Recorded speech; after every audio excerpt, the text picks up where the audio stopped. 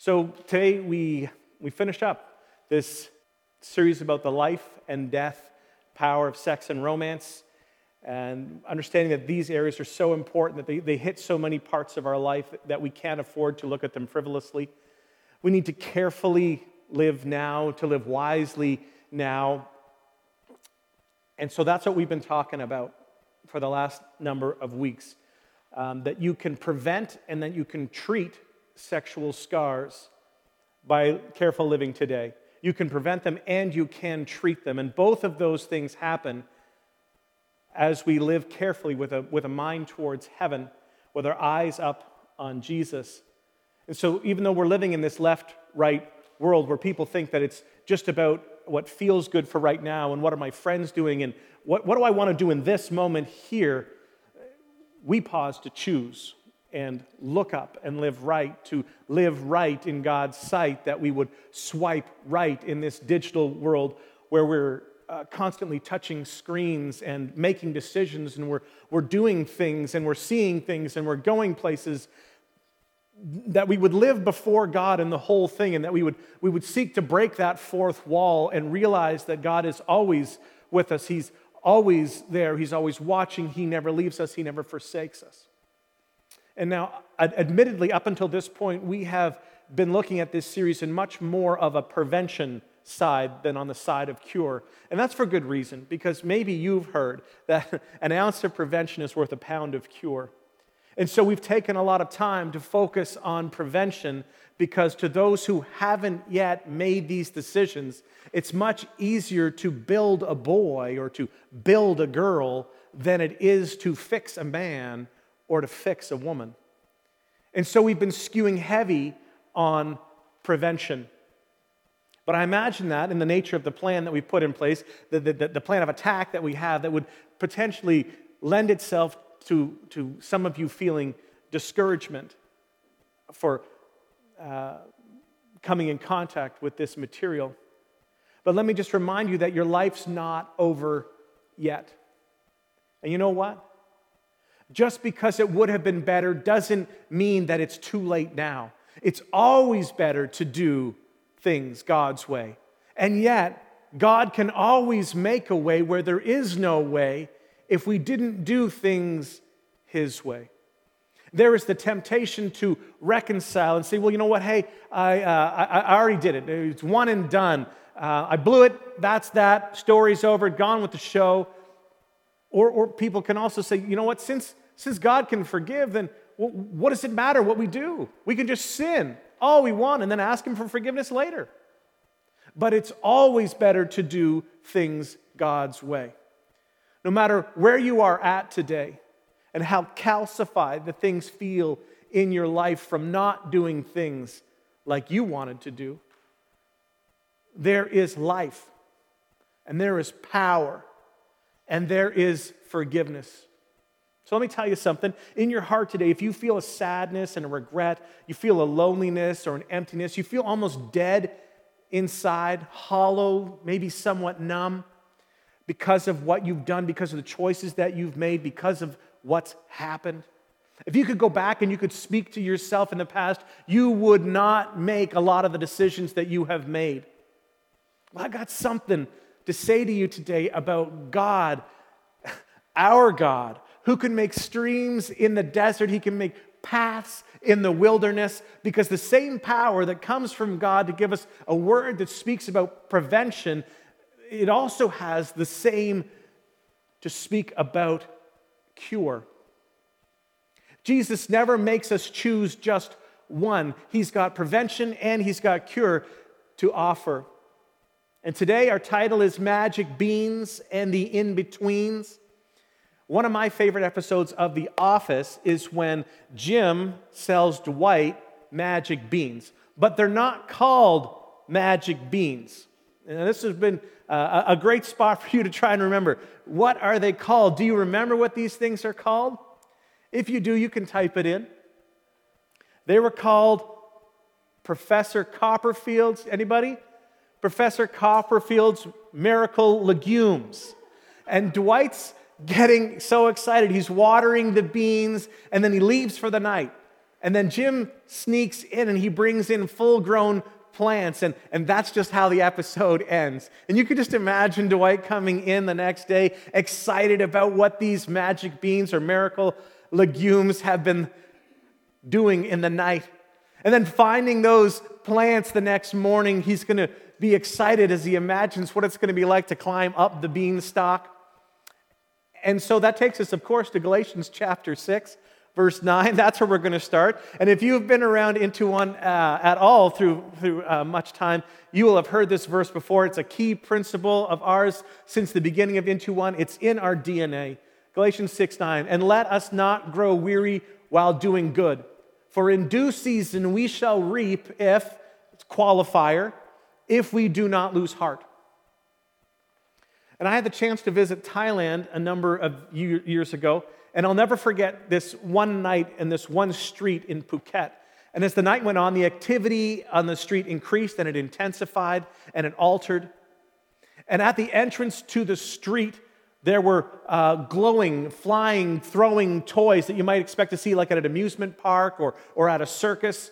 Stuff to get attention, to bring in people, to entertain kids, but also to make it look like something more was going on. Stuff to grab your attention. Come over and look. And there were crowds of people on this street, and most of the businesses either had their doors open, their windows open, or the whole wall was open to the street.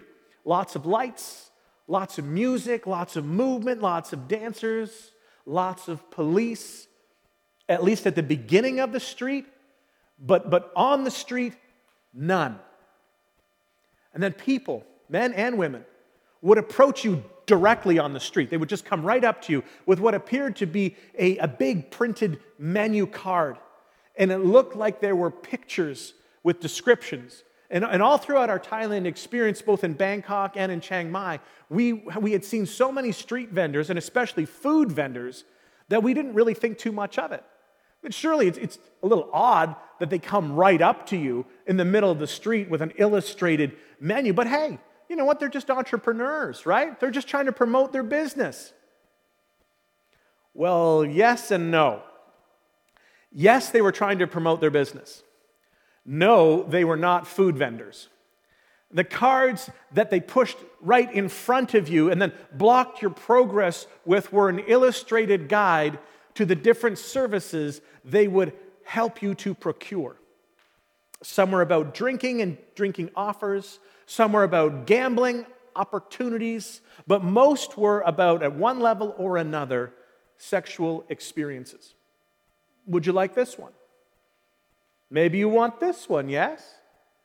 And the images were uncensored and they were very graphic. There was no doubt what was involved. Maybe you want some of this one, yes? It was an eye-opening experience. That street, that one street, housed so much crime and darkness and human suffering and human depravity all at once, and it was so fast, so close, and so unlike Stouffville. And it was all legal, or legal enough. The police didn't interfere unless there was an issue regarding unpaid bills.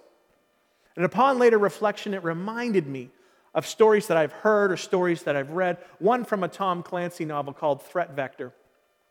And on the streets of Shanghai, other cities, especially at night, but it's also possible in the day, people snake through the crowd. They sort of slither up beside you, and you're kind of minding your own business. You're looking around, taking in the scene, seeing what it's like, and all of a sudden, someone is like just right there, right beside you, and then you'd hear these words whispered in your ear. Sexy massage? Sexy massage? And they would repeat this, and their eyebrows go, of course, up. It could be a guy, it could be a girl. They weren't using code at all. Has anybody ever heard of a honey trap? This could very well be a honey trap. A quick summary: prostitution is illegal in China, and what they're offering you is essentially prostitution. It's sexual experience for money.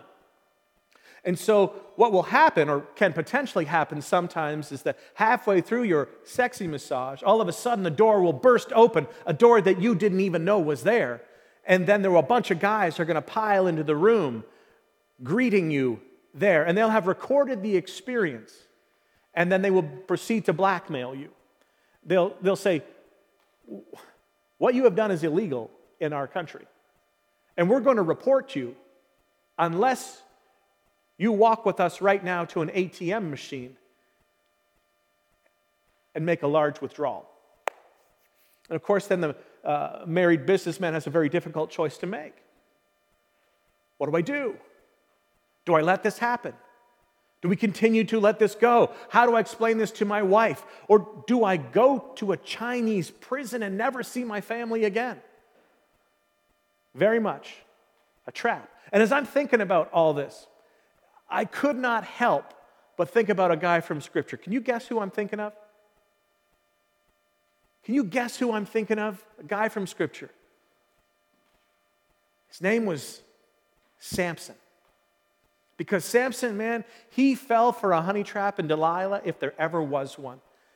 You know what? He got out of that experience and what he had just traded for just that little bit of pleasure that was so short-lived, and it cost him so much. It just made me feel like I had this sickening sensation in my stomach thinking about how this plays out, and it plays out so frequently. I don't know if you know who Samson is, but he's a big name in the Bible. His story is really kind of famous. It comes up a lot. Samson and Delilah. This guy was so strong. God gave him supernatural strength. And from his youngest days, he had this oath that he had taken that he wouldn't taste alcohol, the fruit of the vine, or anything that was dead, and he wouldn't cut his hair. It was called a Nazirite vow. And as it was a symbol of a dedication to God. He was supposed to let his hair grow. No razor would ever touch it. And so he had this long hair. And he was supposed to be a person with a heart just abandoned to God. And because of the incredible strength that God had caused him to have, he couldn't be taken out on the battlefield for anything. Nobody could take him out. It didn't matter who he went up against. It didn't matter how many people were there. No matter how many guys attacked him. It could be 10, 20, 50, 100. It didn't matter. So the devil changed his strategy. You see, if your enemy can't take you out of God's hand on the battlefield, he'll do it in the bedroom. Or he'll do it in the boardroom. He'll get you to compromise in one way or another. If that doesn't work, next plan. And they just keep coming. And he'll keep testing for decayed wood, just like a woodpecker. Nope, not over here. Okay, we'll go over here. He's looking for a soft spot. He's looking for a weakness. And that's why the authors of Scripture, they remind us to not be ignorant of Satan's devices. Because if the lust of the flesh doesn't work, we'll just go to the lust of the eyes. If the lust of the eyes doesn't work, well, we'll just go to the pride of life. And at the moment, we start to believe that we're strong. I've got this. I've got this one area all shored up. I'm so strong on the battlefield. Well, then he's getting ready to come at us from a different angle. And that's what happened in Samson's case. And we're going to jump into that story. Judges chapter 16, 19. It's close to the end of things. We're just going to join him there. Verse 19, Delilah lulled Samson to sleep with his head in her lap. And then she called in a man to shave off the 7 locks of his hair. And in this way she began to bring him down, and his strength left him. Verse 20, and then she cried out, Samson, the Philistines are upon you. They're come to capture you. And when he woke up, he thought, you know what? I'm super strong. I'm good. I will do as before and shake myself free. But he didn't realize the Lord had left him. 21. So the Philistines captured him, and they gouged out his eyes. And they took him to Gaza, where he was bound with bronze chains and forced to grind grain in the prison. And you can't help but feel just a palpable sense of Samson's despair. Maybe you're listening today in some way, small or large, you can relate to Samson. Was it the sacrifice that your mom and dad made to get you into the school that you squandered when you got kicked out? Was it you running out on your husband or your wife and the affair eventually being exposed so it cost you your family, your home life, all that stuff that you really appreciated, and it all just seems like it's evaporating right before your eyes, going up in thin air? Was it the drug addiction that caused your family to not believe anything or to trust you with anything that you would say? Or was it the decision that you made in that moment over here, in that moment that seemed so important that ended up with an STD over here, or pregnant at 15? I don't know what it was for you. I don't know what you've gone through that makes you feel today like there's no hope for you. And especially as we spend these weeks talking about what God's plan for sex looks like and what these days could look like and God intended for them to look like originally, all that you feel is like Samson here in this moment. You've given up so much in exchange for so little. You've traded things that were ultimate for stuff that was instant. You cared more about feeling good here than by being used by God forever in this area. And as you stand there feeling betrayed and wanting a refund on that sin, wanting to take back things that you can't take back anymore just because now you feel like you're damaged goods. Who could want you now? How could God possibly use you now? You just feel filthy. You feel like you're a hot mess. And maybe you could sink so low that you even feel like suicide is a viable way out. Like there's just no point to me anymore. And if that's how you feel, I want you to know there's good news for both you and for Samson. The hair that is cut can grow back again. And I just want to tell you that. Like when we look at the next verse 22, the most powerful statement to me is just that it fills my heart with hope as I speak it to you now. 22, but before long, his hair began to grow back. What a beautiful symbol, a beautiful picture of that relationship with God. And I want you to know that as you long in your heart, as long as you have that beat in your chest, there remains hope of a brighter tomorrow. And the cross of Jesus Christ can overwhelm the darkest day, the darkest thing, the darkest stain. I want you to understand that as long as it's called today, you can still choose to wake up. You can still choose to look up. You can still choose to go eyes up. God's not done with you yet. He's not mad at you. He's mad about you. He has plans for you and he declares them over you. He loves you. He sees you. You're not damaged goods. You're not too messed up. Because God, our God, specializes in redemption stories. And that's what I want to talk to you about. I believe with all my heart that in your situation, whatever your situation, there can be forgiveness. There can be healing. There can even, in some cases, be restoration and a trust that can be built once again. And even in those situations where a consequence does remain, I want you to understand that even when consequences remain, God can use them for His kingdom along with you. He can give you value again. Bring glory to Him that does help to change the world. To the point that eventually, you eventually will look back on those things and say, what the devil meant for evil, God is using and continue to uses for good.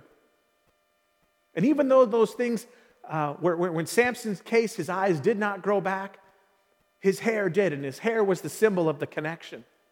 And when the consequences do remain, that God can bring greater praise out of your darkest days than you can ever imagine.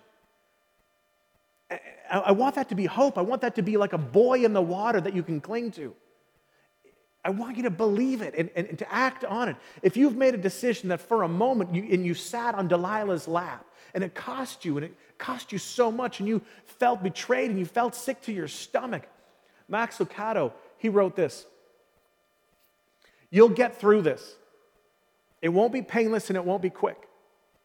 But God will use this mess for good. So don't be foolish or naive, but don't despair either. With God's help, you'll get through this. You'll get through this, and don't believe the lie that it's all over. Don't believe the lie that this mess can't ever be turned around. You can get through this. You can overcome. You can bear up under, and you can come through. But what's it going to take? It's going to take you not growing weary. It's going to take you not losing heart. It's going to take you not giving up. There are two steps. At a place like here where it seems so bleak, at a place where it seems almost impossible. And Paul here, he speaks to the Galatians, and God through his Holy Spirit speaks this word to you right now, where you're at. Don't despair. Don't lose heart. Don't grow weary doing good. Why not?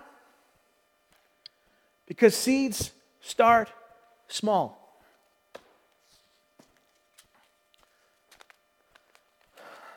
What I have here is a package of radishes. Well, seeds for radishes. And no matter how big the plant is, even like a giant oak tree starts from a little seed called an acorn. But these radish seeds, they are so little. It's amazing to think what comes out of this little package. It's tiny now, but it can become bigger later. And Jesus told a story about a mustard seed. The mustard seed is not the smallest, but it is one of the smallest seeds that exists. But it grows to become one of the largest garden plants. Now, why? Why did Jesus choose to use the mustard seed as a picture of faith? Because he knew that God, through faith, can transform something tiny into something that's massive. All seeds start small. And eventually what's tiny today can become massive down the road. And that's why we have to understand little things can become big for both good and for evil. We're talking about Samson and how he eventually did something that cost him just about everything. He lost his eyes, and he goes on. At the end, he loses his life. But what I really like learning from Old Testament characters is that we can learn from both their pleasures and their pain. We get to see what stories look like as they're lived out. We can learn from their pitfalls and their mountaintops, their valleys and the mountaintops.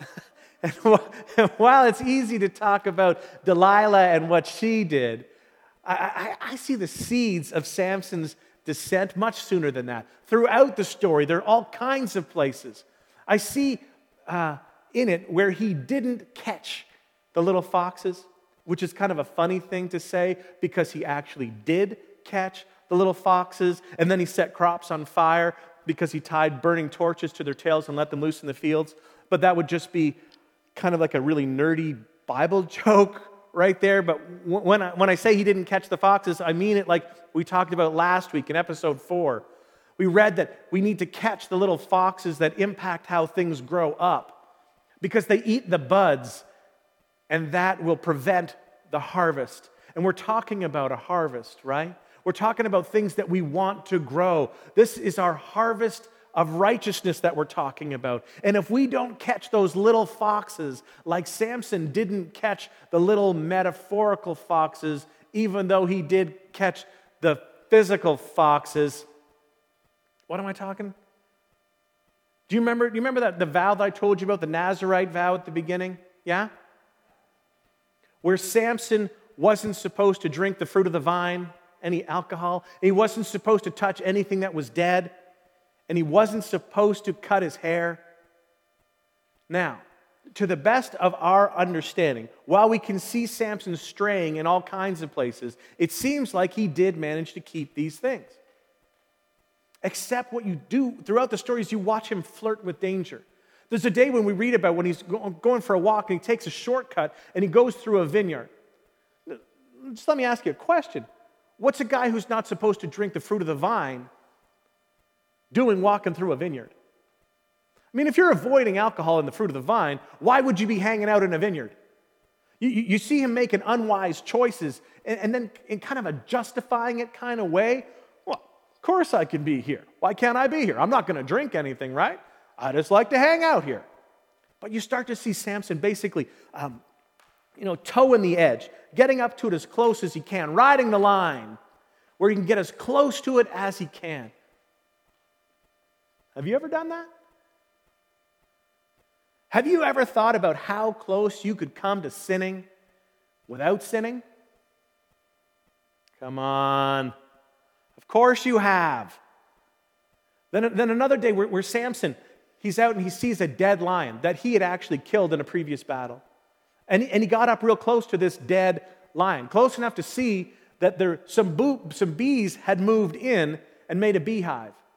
And the beehive was inside the dead lion. And Samson got close enough to the dead lion to see that there was honey in the beehive. And he was hungry. And he wanted that honeycomb. So you know what he did? He took the honeycomb and he started eating it. Now my question is, how did he get it out? Right? Maybe it was with a stick. Well, what is he doing if not playing operation with something he ultimately does not want to touch? He's getting so close that, the nose on the lion is going to start buzzing every time he gets a little too close with a stick. He's just flirting with disaster like this. So he made small concessions repeatedly. And I see Samson's ultimate departure from God's plan for his life long before he ever met Delilah. It was when he didn't nip these little things in the bud. C.S. Lewis put it this way: good and evil both increase at compound interest. And that's why the little decisions that you and I make every day are of such infinite importance. The smallest good act today is the capture of a strategic point from which a few months later you may be able to go on to victories you never ever dreamed of. An apparently trivial indulgence in lust or lions or vineyards or anger today is the loss of a ridge, a railway line, or a bridgehead from which the enemy may launch an attack otherwise impossible. Wow. I really like C.S. Lewis. The devil isn't playing checkers. He's always playing chess. He always sees what he's doing in our life that's small as leading to something bigger. He knows once you said yes to this, it will be much harder for you to say no to that. Because he'll be able to say to you, yeah, but you already did this. And he's captured that beachhead so he can attack up the hill. He's always trying to get to the high ground in our life, but not just evil is like this. Good is this way too. And if you're in a place right now where you've given up so much of what God wants for your life, you might feel a little bit discouraged, a little bit hopeless. Because from where you sit, looking to where you believe God wants you to be, and you will one day be, and you look at this tiny little seed that represents that first step, and you look at that far off vista where you believe God could get you to or to get you back to. And you just look at this. You say this first step is nothing. It's so easy to despise the days of small things or to hate on humble beginnings. What is this first step? What is this first credit card payment I can make now on the debt that I'm trying to pay off? The debt seems so massive. The payment is so small. It makes no difference. And what we make the mistake of doing is not planting anything because we don't think it's going to do something. It's so true. And because we think it won't do everything, we won't do anything at all. But let me tell you something. Nothing can grow just sitting over here. It's not until, even though it's tiny, even though it seems minuscule, that we're willing to say, okay, no matter how tiny and pitiful it seems, I'm still going to do what I need to do, and I'm going to add the soil, and I'm going to take that small step. Listen to me carefully. Victory comes to those who can see past the seed. You see past the seed to the harvest that is locked up inside of one of these. So you take the first step. Take your next step. That's the first thing. You need to know that seeds start small, but secondly, seeds grow slow. Yeah, I know that it would be better grammatically if I said slowly, but then the rhythm would kind of be off. So as you eventually start to see growth happening, again, you'll look at it and you go, come on. Wow, wow. That's so disappointing. Is that it? That's all? Wow, wow. That's not even real. Where's my magic beans? There are no magic beans. There's just faithfulness in the in-betweens. Faithfulness right here. This is where we need to focus. Between planting it and some life at all, that growing doesn't happen because some magic bean was planted. It happens because you are faithful right here to not uproot this one and to keep on every single day adding to the water, getting the sunlight, adding the water, getting the sunlight, getting the weeds out, keeping the insects away. That's it. Right here. It's the faithfulness in the in-betweens. That's not very sexy, is it? It'd be so much better to say, I've got a podcast that you can listen to. I got 3 easy payments for $19.99. You could just listen to it while you sleep. How do you get to financial discipline? It's spending less than you earn, socking away savings, and being faithful and generous over time. These are the decisions that no one wants to make to get the results that everybody craves. And so when you look at the dysfunction that you've brought into your relationships, when you look at the pain and the difficulty that right now is in your life, you look at the slowness of the growth, and what you'll be tempted to do is something that it's just going to take you quickly from this to right here. Right? That's great. Look at that one. Yeah, that's some good results, and that's what we want, fast results. Why? Because we got spoiled by the microwave, right? So we just want to go straight from this to this. Big plant. I'm good. Look at me. That's great. I'm holy now. I'm just like Jesus now. I gave the devil 20 years, but I've been a Christian for 2 weeks, and I want to see some instant growth. The same steps that got you in are going to get you out. It's that faithfulness to do something over time.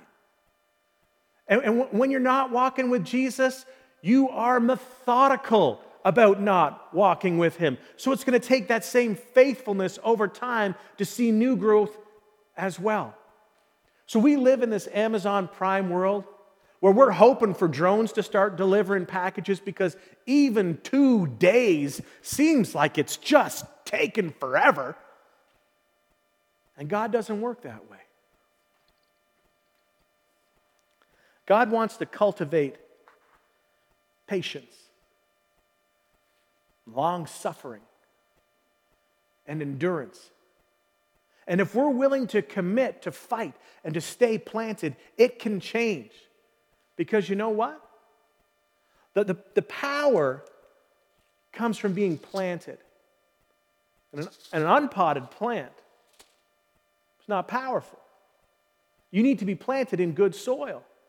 So we have to be willing to trust this process because seeds grow slow. It's doing the hard yards. It's walking with Jesus It's a long obedience in the same direction. It's waking up every day and making sure your heart gets the sunshine from God's presence. It's getting on your knees and praying. It's memorizing Scripture. It's fasting. It's gathering together with God's people. It's being repeatedly generous in your time, your treasure, and your talent. It's finding a place to serve. It's using your gifts to build the church. It's finding good people to be with and then letting the iron sharpen the iron. It's opening yourself up to the slow growth. It's trusting the process. It's not having a need for instant gratification, because that's what got us into this mess. And that's not going to get us out. We've got to trust the process of walking with Jesus. The same things that would have prevented many of the sexual scars is what's going to treat them. It's that careful living every day. What does God require of me today? What does His will look like for me today? What does love require of me in this situation? So, seeds start small and they grow slow, but good news into one. Eventually, seeds sprout out. They start small, they grow slow, but they do sprout out. And if you don't grow weary, you'll see a harvest if you don't lose heart, if you don't give up. Trust Him, because we don't despise the days of the humble beginnings.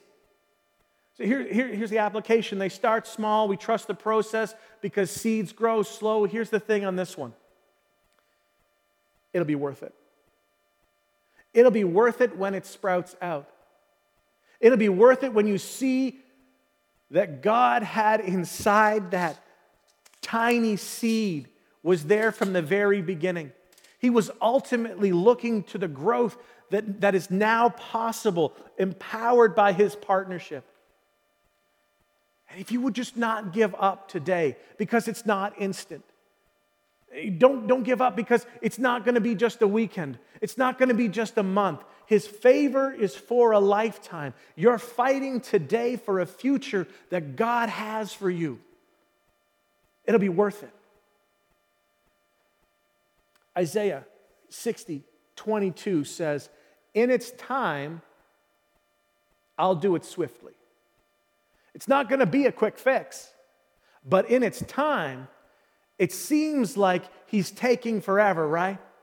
This in-between time, I want some magic beans, and God says, just do the hard work in between to get from here, where we are, to here, where God wants us to be. And isn't that how it is when it comes to growing stuff? For the longest time, we think nothing's happening. And then if you do see something, it's just this tiny little thing, inconsequential. And then when we're almost not even paying attention anymore, you discover what God wanted to do. And next thing you know, you sprout out. When did this life happen? When did this growth happen? When did that healing happen? My memories aren't what they used to be. When did me becoming more like Jesus happen? When did I start to experience this power and this vitality? When did I begin to flourish? When did I grow? I don't remember it. It's when you weren't focusing on you, but you were eyes up on Jesus. It's when you were just waking up every day and saying, I want today to be a day where I'm a living sacrifice. I want today to be a day where I'm being transformed by the renewing of my mind. You know what? I can't control when they don't forgive me. I can't control when my kids don't call. I can't control that. But you know what? I'm not going to mourn for what I've lost. I'm going to change the things I can right here. I'm going to strengthen the things that remain right in front of me. I'm going to be faithful here, and I'm going to grow here. Some life right here, and I'm going to grow some fruit from the Holy Spirit right here. We have to come to a place where we're willing to beautify this space, the in-betweens, to beautify this, to just do with these spaces over here, even when it seems like nothing's working. And I'm no botanist, okay, no surprise, but I'm constantly intrigued by God and His creation. And I'm kind of a nature documentary enthusiast. I think it all started with a guy named Marlin Perkins. Anybody remember Marlin Perkins? Marlin Perkins in Mutual of Omaha's Wild Kingdom. That was my gateway nature show drug. Anyway, the Himalayan lily, not our Stouffville lily, but the Himalayan lily, it starts out like kind of an unassuming pile of leaves, a clump, like this one.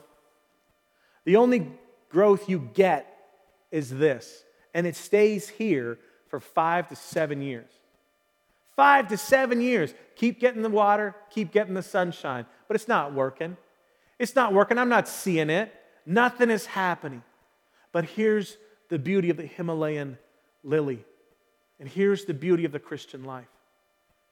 Progress isn't always visible. And not seeing it isn't the same as it not working. Because the Himalayan lily has a genetic code that God put inside of it. And it sits seemingly dormant for 5 to 7 years. And then, boom, all of a sudden, as though a bell has gone off, it jumps up to over 3 meters, 10 feet tall. And it starts to shoot out trumpet-shaped flowers that are beautiful to anybody who sees them. And I'll just tell you, right now, from where you sit with your eyes poked out and your head shaved, believing right now for the impossible, just keep going. Just keep dreaming.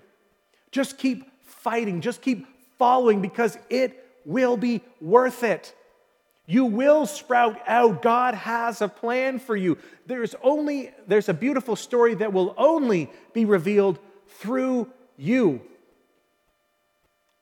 So that's why we say commit your life to Jesus and follow Him. Pray with me.